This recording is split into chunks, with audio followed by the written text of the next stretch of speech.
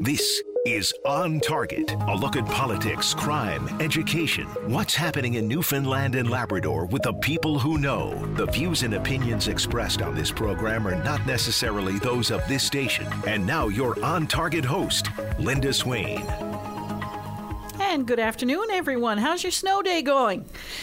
For those of you who get snow days, I know that there's an awful lot of people in this province going, St. John's now, bit of snow, and they all got to shut everything down. Anyway, here we are. And we will keep you informed throughout the course of the day. We've got a bit of a winter storm happening here now. It's starting to pick up a little bit, and the Environment Canada meteorologists had indicated that, of course, it was going to pick up through the course of the day. So that afternoon commute is going to be the big one for a lot of people who happen to be out there working, like the many people who provide essential services. So please be careful as we get towards the supper hour when things are really going to peak with the high winds and the it's coming down pretty good out there now, Dave, isn't it? It's pretty snowy out there now. Anyway, a lot of people looking forward to a little bit of snow cover, and be careful, of course, when you're clearing away as well. Well, yesterday we spoke with the president of the Association of Allied Health Professionals, Gordon Piercy, about the 26 occupation groups that he represents in healthcare. Most of those groups are small and highly specialized, and while not great in number, their role in healthcare is essential. Well, the same is true of the role played by my next guest and the people she represents. Dr. Janette Humbard is a clinical child psychologist and president of the Association of Psychology, Newfoundland and Labrador. Hello. Hello, Linda. Nice to chat with you. Happy New Year. Same to you. And it seems to me we always seem to chat very early in the new year each year. And I remember last year our conversation centered a lot around a survey that the association had released showing that demand for psychology services had increased dramatically, leading to longer wait times, all amid a continued exodus of psychologists from the public system. So what's the current situation? Have things improved or gotten worse? Well, I was going to say, partly I will give you a stay tuned because we are just in the process now of repeating that survey with our members leading into Psychology Month, which is February. So we're hoping to have some updated actual statistical results to be able to share, where we are looking at things like, has the situation changed? Has it improved? Have more people left? Has the situation stabilized? Certainly, we know anecdotally, while, there have been some initiatives, there have been at least some efforts made on behalf of government to, try to improve the situation. It's still pretty dire, and it's still, unfortunately, both a combination of some systemic issues, more so around things like job satisfaction, respect, autonomy, things that aren't a quick fix. Plus, the issue is, like many, as you were just hearing about your veterinarians, it takes on average 10 years to train a new psychologist. So it's not like we have huge numbers coming out of the pipeline immediately. So we're still continuing to work on both some short-term and some longer-term solutions. So where are psychologists going? Are they giving up the practice altogether? Are they going to private practice? What's happening? We're certainly seeing some retiring, and we are definitely seeing numbers going into private practice. To me, still one of the most fascinating results that came out of that survey last year is, contrary to popular opinion, financial compensation was actually ranked about number 6 in terms of the reasons why people were leaving things like healthcare and education to go into private. But again, it was far more around autonomy and ability to practice to scope some of those more independence issues, which, we've heard that from many, many of our professions for sure. Workplace conditions as well. We've been hearing that from a lot of healthcare professionals lately. And you mentioned autonomy, but does it have anything to do with, workload and being able to control that workload? Oh, there's no question. Workload, ability to, as I say, practice to scope. So knowing what you are trained as an expert in and being treated as an expert with those skill sets and not being treated as an interchangeable clinician certainly is a big piece of it. But also when they're looking at ways to, say, improve efficiency, realizing that especially for something like psychological services, one attendance does not equal a second attendance, does not equal a third attendance, that caseloads can really vary in terms of intensity, in terms of the type of interventions that are needed, and that making sure that the workplace is able to, listen to the psychologist when they say, actually, we have evidence that shows this is the best way to treat this type of condition, and it is going to require this number of sessions, or this is what we know is the best intervention possible. And what we've said from day one is just including psychologists in some of that decision-making process, as opposed to implementing it and then having to kind of feel like we're fighting back against it. Right, because I imagine patient number one may require a certain number of sessions, whereas patient number two might be much more intensive. Indeed. And there's been such a focus, and we appreciate this because we know the demands are out there, and we feel for anyone who's trying to access services. But when there's an emphasis on, see greater numbers, see people faster, get them out sooner, that pressure to see people, reduce waiting lists without understanding meaningfully what type of services do people need, that's where some of the frustrations have come in. Because end of the day, yes, we're tired after several years of pandemic, and we know that mental health needs have increased, but it's when you know what is needed and you're not able to provide it, and you see clients either not able to access appropriate services or, feeling like you're not able to provide what you know it is they need. That's what we've been hearing from our members in terms of frustrations. I want to ask you about the response from the Department of Health and regional health authorities when we come back after the break. My guest today on Target is Dr. Janine Hubbard, clinical child psychologist and president of the Association of Psychology of Newfoundland and Labrador. We'll be back right after this. Weekdays on VOCM, it's Open Line with your host, Patty Daly. Join the conversation each morning from 9 a.m. to noon on your VOCM. We get people talking. And we're back. My guest today on Target is Dr. Janine Hubbard, a clinical child psychologist and president of the Association of Psychology Newfoundland and Labrador. We were talking about some of the concerns raised by psychologists, particularly those in the public system. And Janine, I was going to ask you, has the Department of Health or the regional health authorities responded to some of the concerns raised by psychologists in the public system? I actually have to say we've had some remarkably receptive conversations with Minister Osborne and with some of the members of his staff. And as we sort of said, these are big issues. They are not ones that have easy solutions. But we've been impressed with the fact that we've had these ongoing conversations, and certainly we're looking forward to continuing them. Our psychologists in education haven't seen quite the same degree of responsiveness. So that may indeed, depending on what comes up from our updated survey results, that may be an area of increased focus and attention, perhaps coming up this year as part of Psychology Month and moving forward. You mentioned education. So is there a division there that's a certain number of psychologists relegated to healthcare and others within education? How does that work?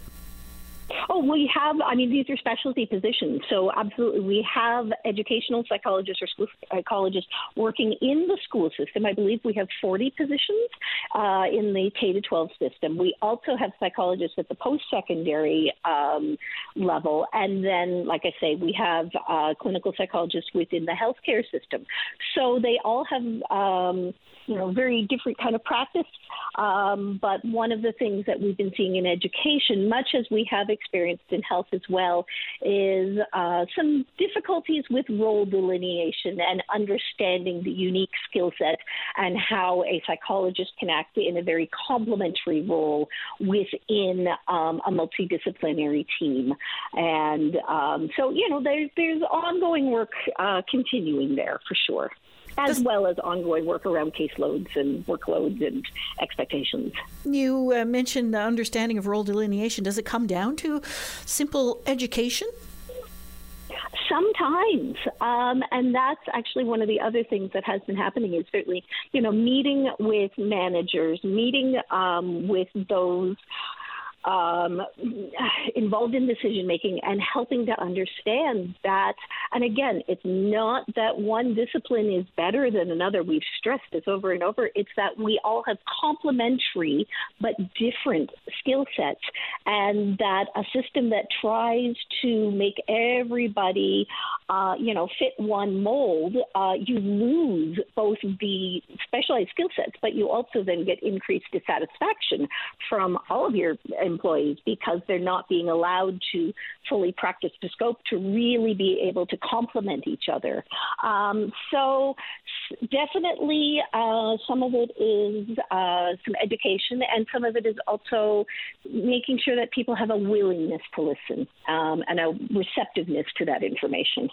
All right, because I imagine that leads to job dissatisfaction and frustration and all of those things that, make you sit back and go, okay, what are my options? Absolutely. And I mean, psychologists, we are fortunate that, there are options available to us. And like I say, end of the day, it comes down to a frustration of knowing that there are people out there. We know how much people are hurting. We know how many people are out there with needs that are being unmet. And it's that frustration of wanting to help. I mean, that's why people go into the profession. That's ultimately, that's part of all of this for, any of us in allied health, but also education. That's a desire to teach and to help and to make a difference in people's lives. And when you feel really frustrated that there are systemic issues that are preventing you from doing that, yes, absolutely, that can cause job dissatisfaction. That can cause things, that's very much one of the factors we know in workplace burnout. So you are seeing some of those factors at play.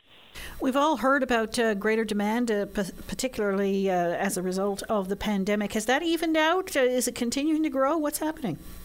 Oh, no. I mean, the demand is out there. There's no question. And I would say what we've seen this past year, just with a lot of the increased financial stresses, for example, that people are under, that's only going to continue to escalate, whether that's because people are feeling that increased pinch and that increased stress, whether it's because they're needing to cut back, and one of the places they're cutting back are perhaps some of the self-care things. We know that exercise and good nutrition and making sure that you're balancing out, some time off. People are working more hours. They're feeling that strain. So we know that that's all an ongoing influence on individual stress levels. It can influence things like family conflict, marital conflict. We know that it can have the potential to influence things like substance use and abuse as a maladaptive coping strategy. It's an ongoing spiral. You're a child psychologist. Do you find that the issues that bring children to you, to your attention, are they do they mirror adults? Are they differ from them? Are they by and large the same? what are you seeing? I think we've always seen a combination of some things that are parallel and some things that are very unique too. Just as an example, and actually one thing where, again, I will give a shout out to Minister Osborne for having been very receptive to some information regarding ADHD and assessment of both children and adults, as well as access to medications, given some of our challenges with lack of family physicians. But for kids, we know that in particular, the role of psychologists in early assessment, early diagnosis can be life-altering.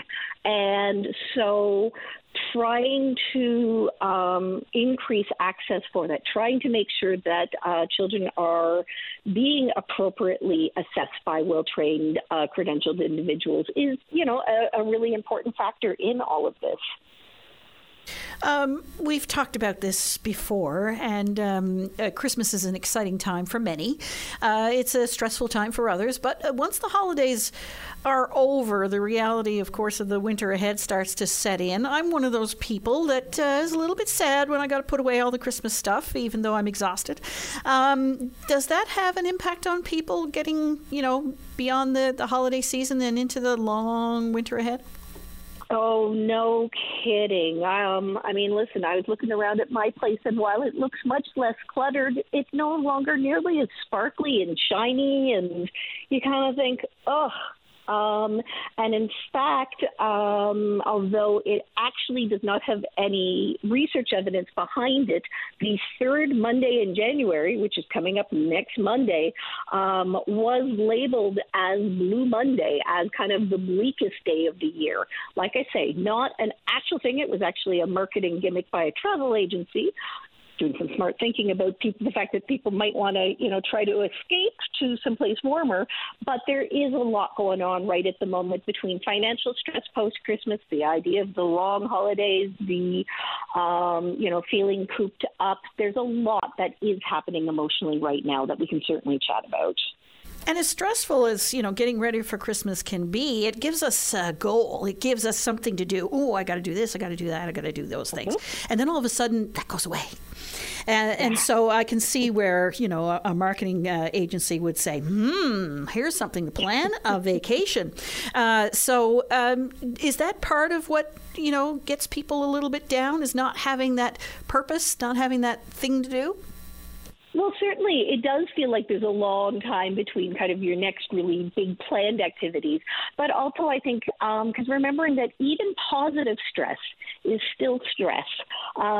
So all of that running around, all of that, socializing, all of those things, where all of our bodies kind of do a bit of a crash afterwards, because we've been probably busier than we normally are kind of on a regular basis. And at a certain point, we need a little bit of time to kind of recover from that, both physically, financially, emotionally, all of those things. And, that's that whole, partly why we sometimes try to make resolutions, but then most people make unrealistic resolutions, so then they get discouraged about that. So yeah, this can be, a bit of a blue time of year for people. Yeah, I guess we tend to, beat up on ourselves, and we tend to feel that little bit of guilt, oh my goodness, maybe I spent too much money. Oh my goodness, I ate a little too much of these things. I'm feeling a little bit sluggish, Oh my goodness, I really overdid it with, the imbibing. Can we be easier on ourselves and not beat up so much? We absolutely need to be kinder to ourselves. And I like to use this time of year, once you've kind of allowed yourself permission to have that little bit of a crash, it's a good time of year for some reflection and to sort of go, oh, okay, yeah, you know what? What are the things that actually I'm really pleased that I've accomplished, or what are the things that I know make me feel good? And maybe they've gone on the back burner for, the last 6 weeks or so. So what are the things that I do want to reflect on? So using this, because it is often a quieter time of year, to actually do some of that conscious reflecting. Because we know that the more we kind of ignore problems and, try to push them off and, bury our heads in the sand, the bigger those stressors get. So although it's hard, this is kind of a good time of year to, like I say, really contemplate and reflect, if not make resolutions per se. Are the winter blahs a real thing? They are. They absolutely are for roughly 15 to 30% of the population in a mild form. And actually 2 to 6% of the population, it's a form of clinical depression. So in other words, seasonal affective disorder? Yeah, well, what we used to call it, it actually had the name changed a couple of years ago to depressive disorder with seasonal pattern, to reflect the fact that for some people, the winter blues can, in fact, be really disabling.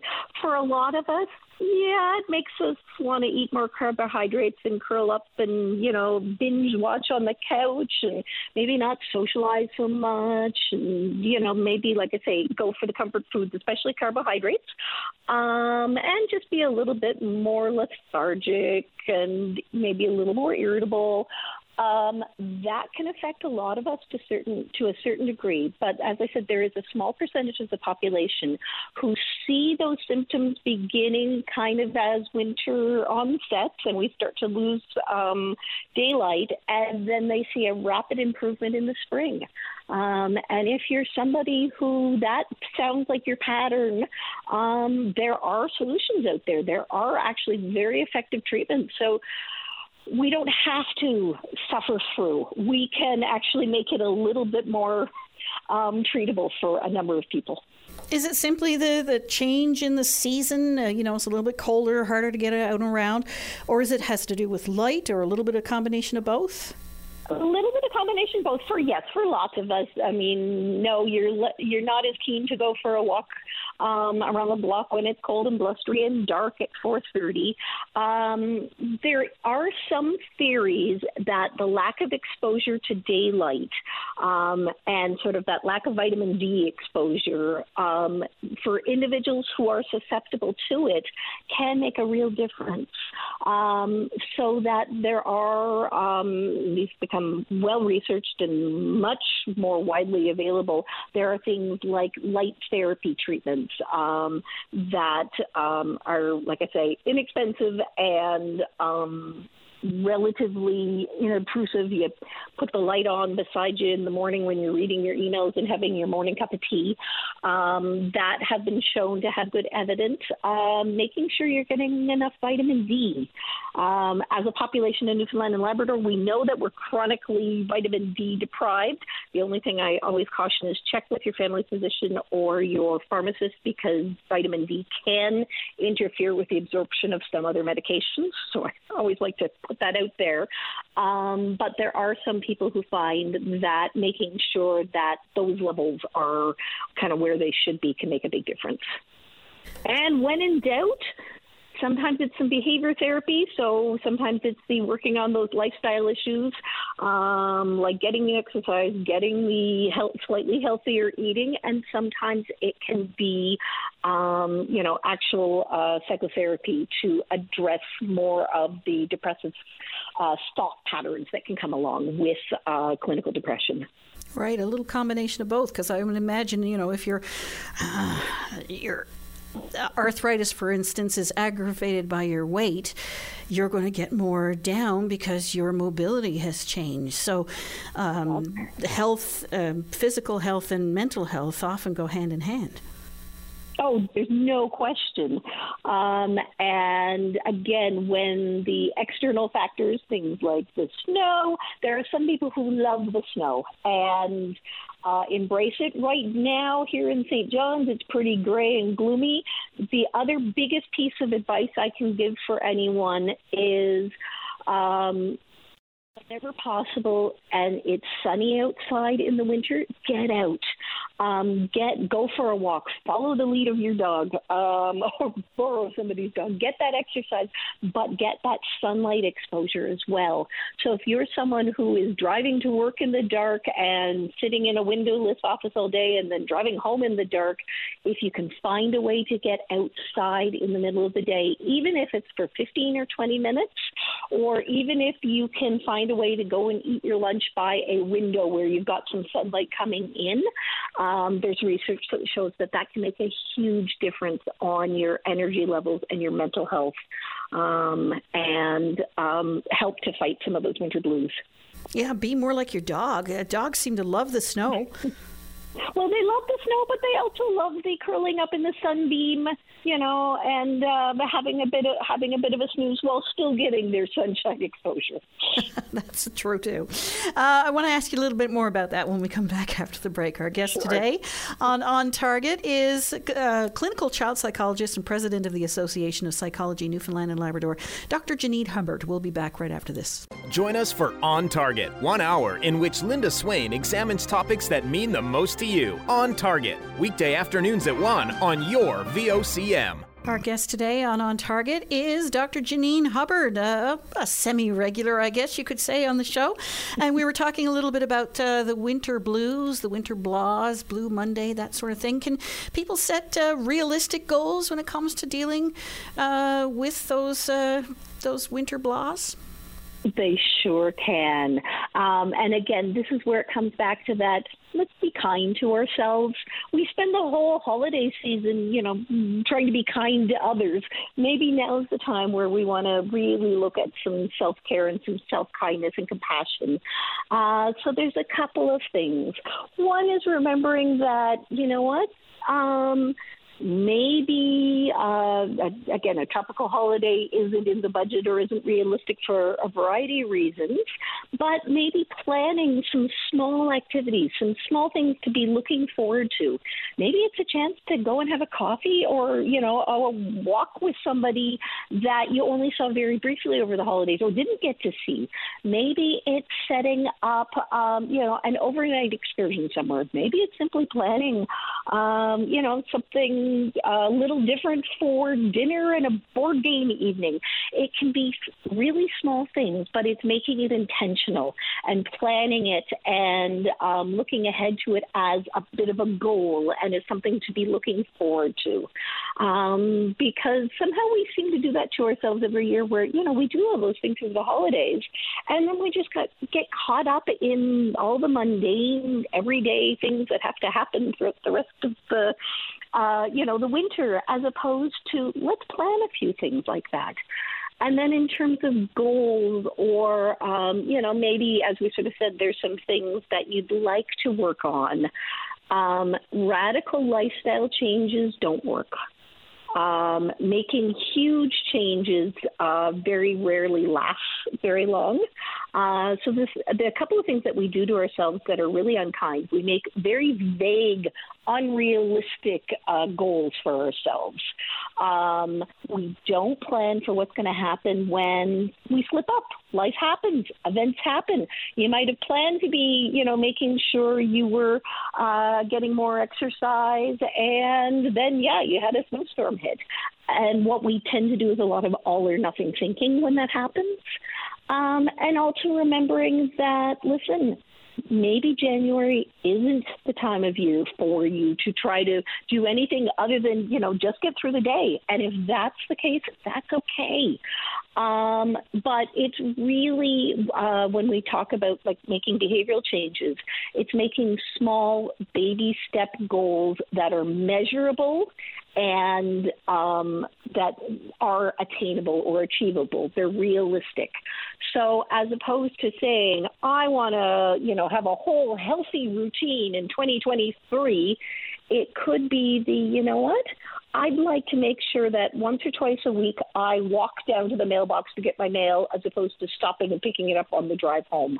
Or I would like to, by the end of February, make sure I'm having 2 more servings of vegetables a day, and then work backwards in terms of in order for me to do that today, I need to make sure that I'm including a vegetable, because maybe over the holidays I didn't include so many of those.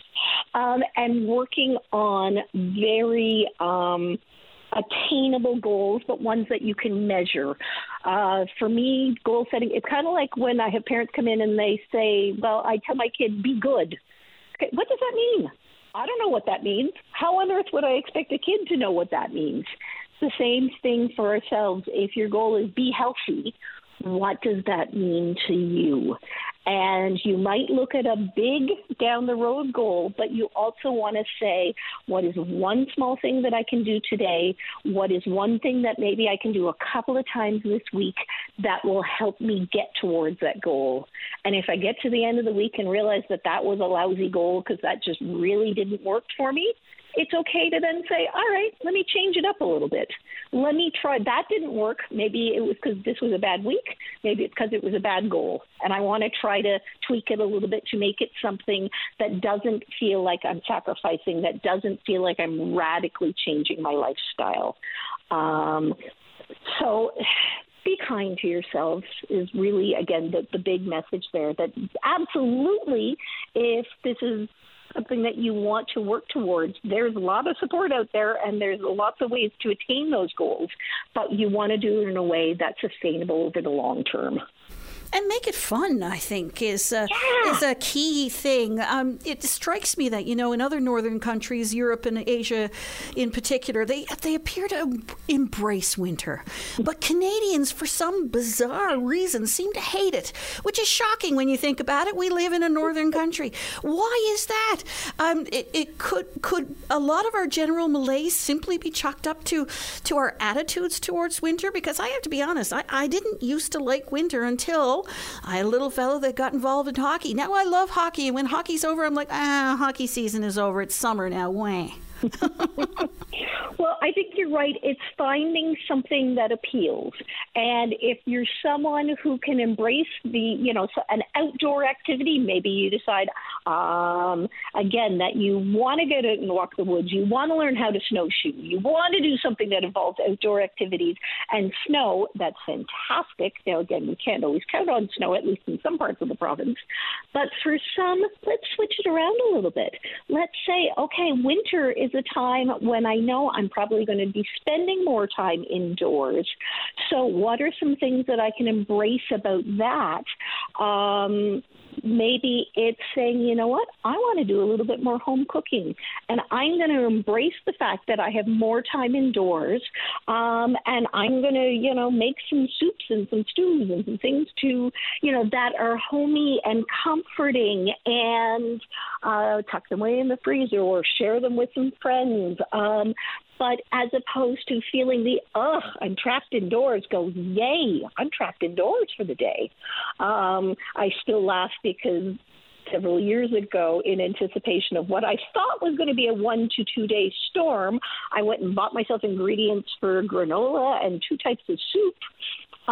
Which I then ate for a week while trapped inside the house after Snowmageddon. But those were my, snow day plans. Or maybe it's you want to take up a hobby. Maybe you want to, again, doing it in an conscious way of saying, this is great. You know what? I have more time indoors in the evenings at the moment. I want to develop this skill. I want to read these books, or I want to take, like I said, but consciously saying, I'm taking advantage of the fact that it's not great outside. So I'm going to embrace that. In the same way that people are really good at embracing the go out and enjoy the outdoors.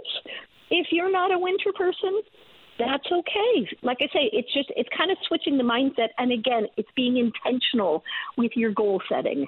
So that maybe by spring, you're like, hey, this is really cool. I learned to knit, or I did this woodworking project, or, I accomplished X, as opposed to, well, I watched a lot of Netflix. And again, if the downtime to watch a lot of Netflix is a goal for you, that's okay too. There's no judgment. You don't have to be productive. It's kind of like those early days of the pandemic. Some people coped by being very productive, and others coped by cocooning. They're all valid. It's doing it with conscious and mindful thought. Indeed. And it struck me as you were talking, I don't think I've ever seen anyone grumpy on a snowmobile. Just saying. I don't think I've ever seen anybody sitting on a snowmobile going, or having a snowball fight for that matter. You're usually laughing your butt off when you're having a snowball fight, unless somebody has one of those terrible ice balls. Then that's a whole different story. But anyway. As you said, embrace the way a lot of kids will celebrate it and go out and build a snowman. Go out and make some snow angels. Again, follow the example of the dogs. But like I say, it's all about kind of how you approach it in your mindset. That being said, of course, we never want people feeling like they artificially need to feel like happy. That gets into a whole other topic of like toxic positivity that you and I can spend a whole other hour on another time. So it's if you can shift your thinking a little bit, maybe that helps. And if that really doesn't work for you, again, that's okay too. My guest today on Target, Dr. Janine Hubbard, clinical child psychologist and president of the Association of Psychology Newfoundland and Labrador. We'll be back right after this. Got plans for midnight? Bring your VOCM along with the best soundtrack for every night, anywhere. The VOCM All Night Show, midnight on your VOCM. And we're back. My guest today on Target is Dr. Janine Hubbard, clinical child psychologist and president of the Association of Psychology Newfoundland and Labrador. And Janine, we all have changes in mood, of course. That's perfectly normal. When do people know when things are perhaps a little more serious or no longer manageable? Oh, excellent question. Because you're quite right. What often happens is kind of a gradual shift that we ourselves may or may not notice until kind of you go, oh, wait, I'm really having trouble with this. So sometimes even checking in with loved ones or partners or as loved ones and partners, and, if you're really starting to see behavioral changes in someone in your life, it's really important to kind of check in. What we always consider clinically is are symptoms starting to interfere with daily functioning?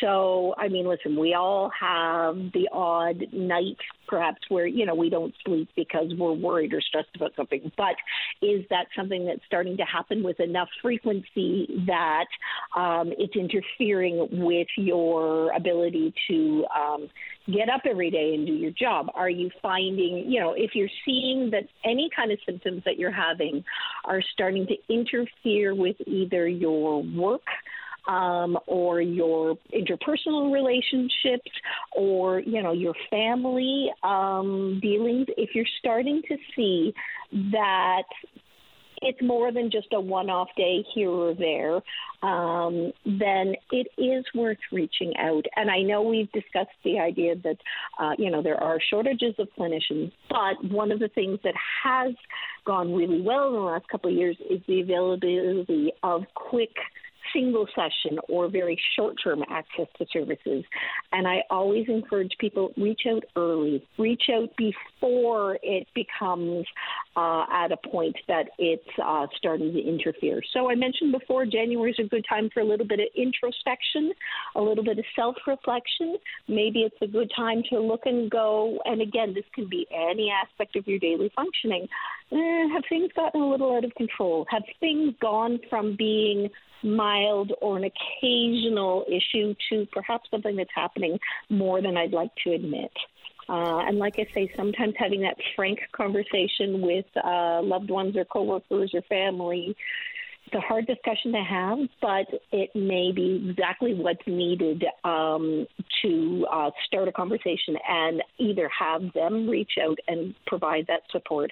Because sometimes it's just a matter of starting that conversation and saying, yeah, you know what, I'm really starting to struggle with this. Can you help me?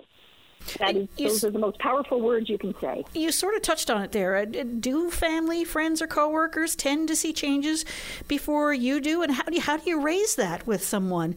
How do you say, look, I noticed that, don't get me wrong here, but I noticed that you're doing more of this side of the thing, and I'm a little worried about it. How do you raise it so that a person doesn't, that their first reaction isn't just, what are you talking about? No, that's impossible.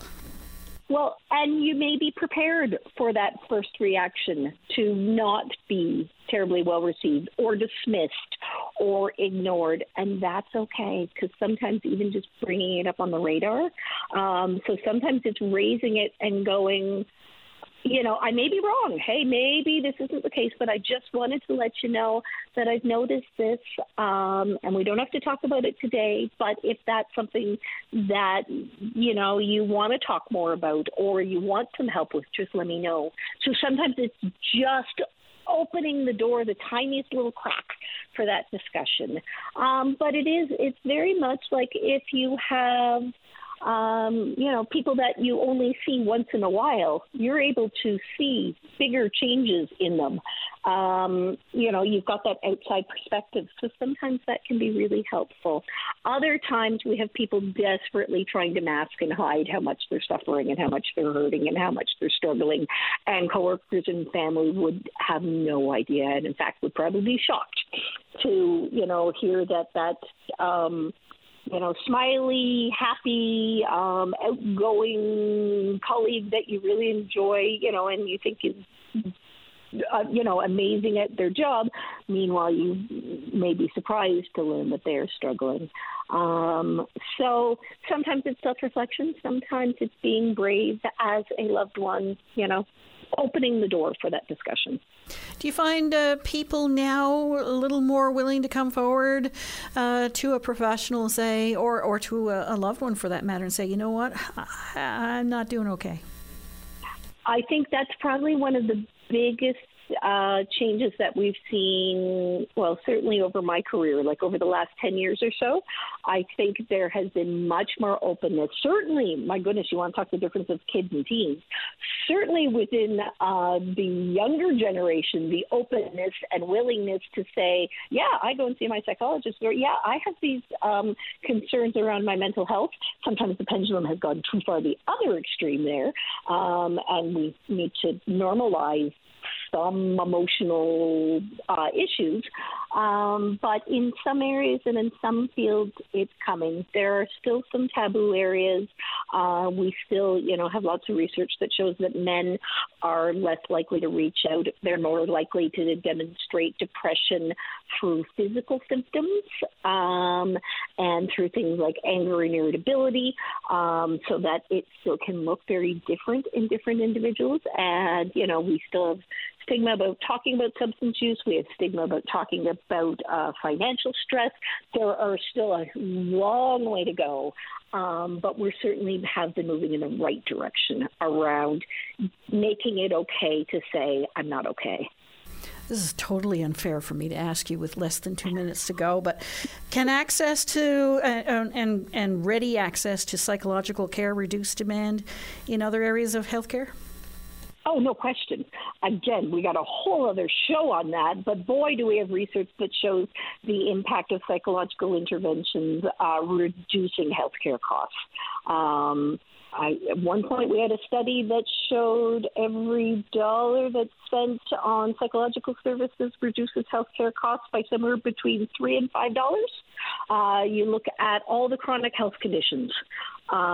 We can either prevent them or we can reduce severity. There's definitely good bang for your buck, good cost effectiveness. We just need to work on getting better access to those services proactively, let alone, backlog of services is mowing. So there's my pipe dream goal. We probably won't get there in 2023, but we'll get there one of these days. I feel like there's so much more we can be talking about, but I leave the invitation wide open. In February. There you go. I'll leave the invitation wide open, and we'll definitely be chatting in February. Dr. Janine Hubbard, a pleasure as always. Enjoy your snow day. Thank you, Linda. You too. And we'll be back tomorrow. Do join us then. Thanks for listening, everyone.